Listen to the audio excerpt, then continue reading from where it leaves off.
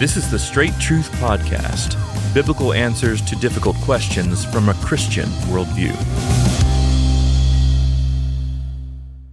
All right, Pastor, I've heard some good conversations of conversion stories of people that came to faith first by making friends with other Christians who befriended them and also took the opportunity to evangelize them. And that's always had an impact on me.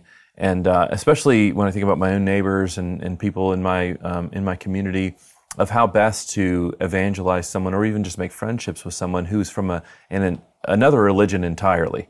Not just talking about somebody who grew up in the religious South, who has a kind of form of what they call Christianity and that kind of know the verbiage and the way of life, but somebody who's from a completely other religion, or maybe that is so secular and so, say, left-minded, that anything Christian related is just completely disgusting to them in their view.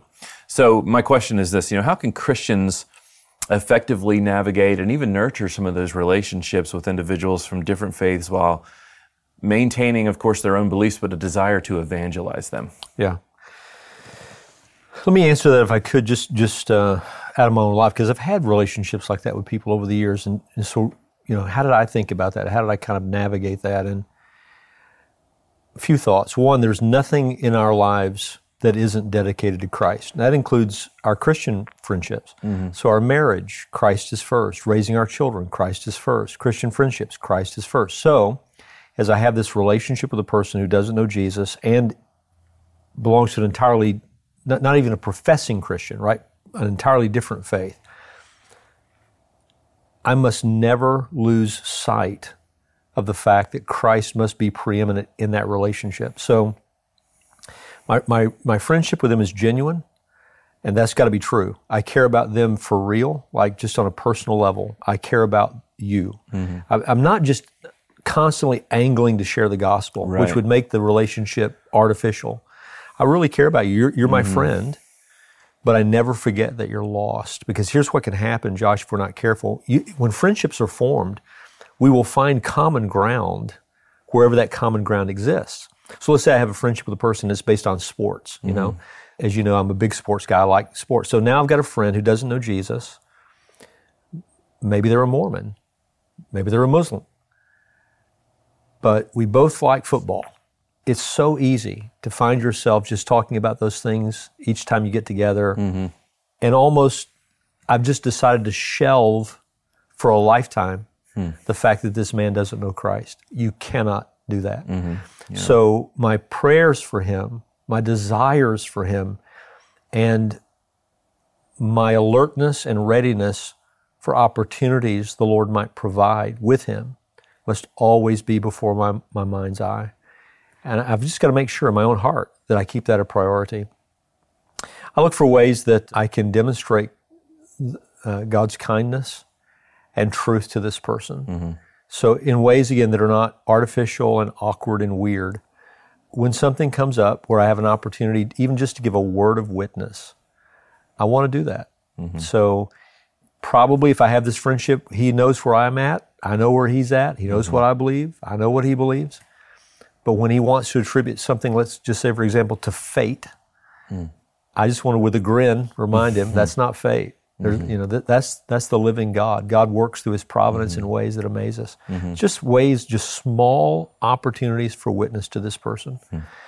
And love, I think, sort of overarchingly addresses everything I'm talking about. You love these people. You must genuinely love them. I think this is what's most surprising to people who don't know Christ, is the love they meet with in Christian people. I think it tears down defenses in ways that intellectual jousting will never do. We tend to think that the most powerful influence we're going to have is in the realm of intellectual arguments, when the most powerful influence we have is Christ-likeness. I'm not diminishing. I'm not, as you know, we're not among those who say witness without words. There is no witness ultimately without words. But what I'm saying is the open door for those words, for the truth of the gospel, will often be the way you've loved this person. And now they begin to have questions. God providentially introduces circumstances that bring these people to points of crisis and they're looking for answers, and they know their friend who happens to have gone through things that they've witnessed, and yet there's a peace and a joy and a stability in their lives that they don't have. And now they begin to look to you for conversation and answers about those things.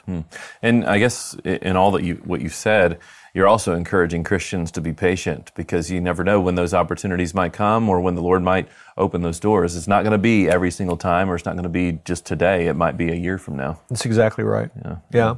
And if we're called to separate we need to remember this. If we're called to separate ourselves from relationships, it's those who profess to be Christians and aren't. That they're living lives that are under discipline of the church. That's where separation occurs, because the Lord has not designed that He takes us out of the world, but rather that He keeps us in the midst of it. So we're not called to live lives of isolation, which is why I delight in friendships like those you're describing. I delight to be around people who don't know Christ, because it gives me an opportunity to share my Lord with them. Yep. And that's good. I was going to ask you that question too, because in a previous podcast, I asked you about an individual who had claimed to know the Lord for a long time and now has veered off course. They're more Unitarian in their beliefs. And then how should Christian friends of that person, how should they deal with that now? And you gave one response to that, which is different than what you're saying now. This is a person who's never known the Lord, and even is from a different religion. You mentioned Mormonism or Islam or something like that.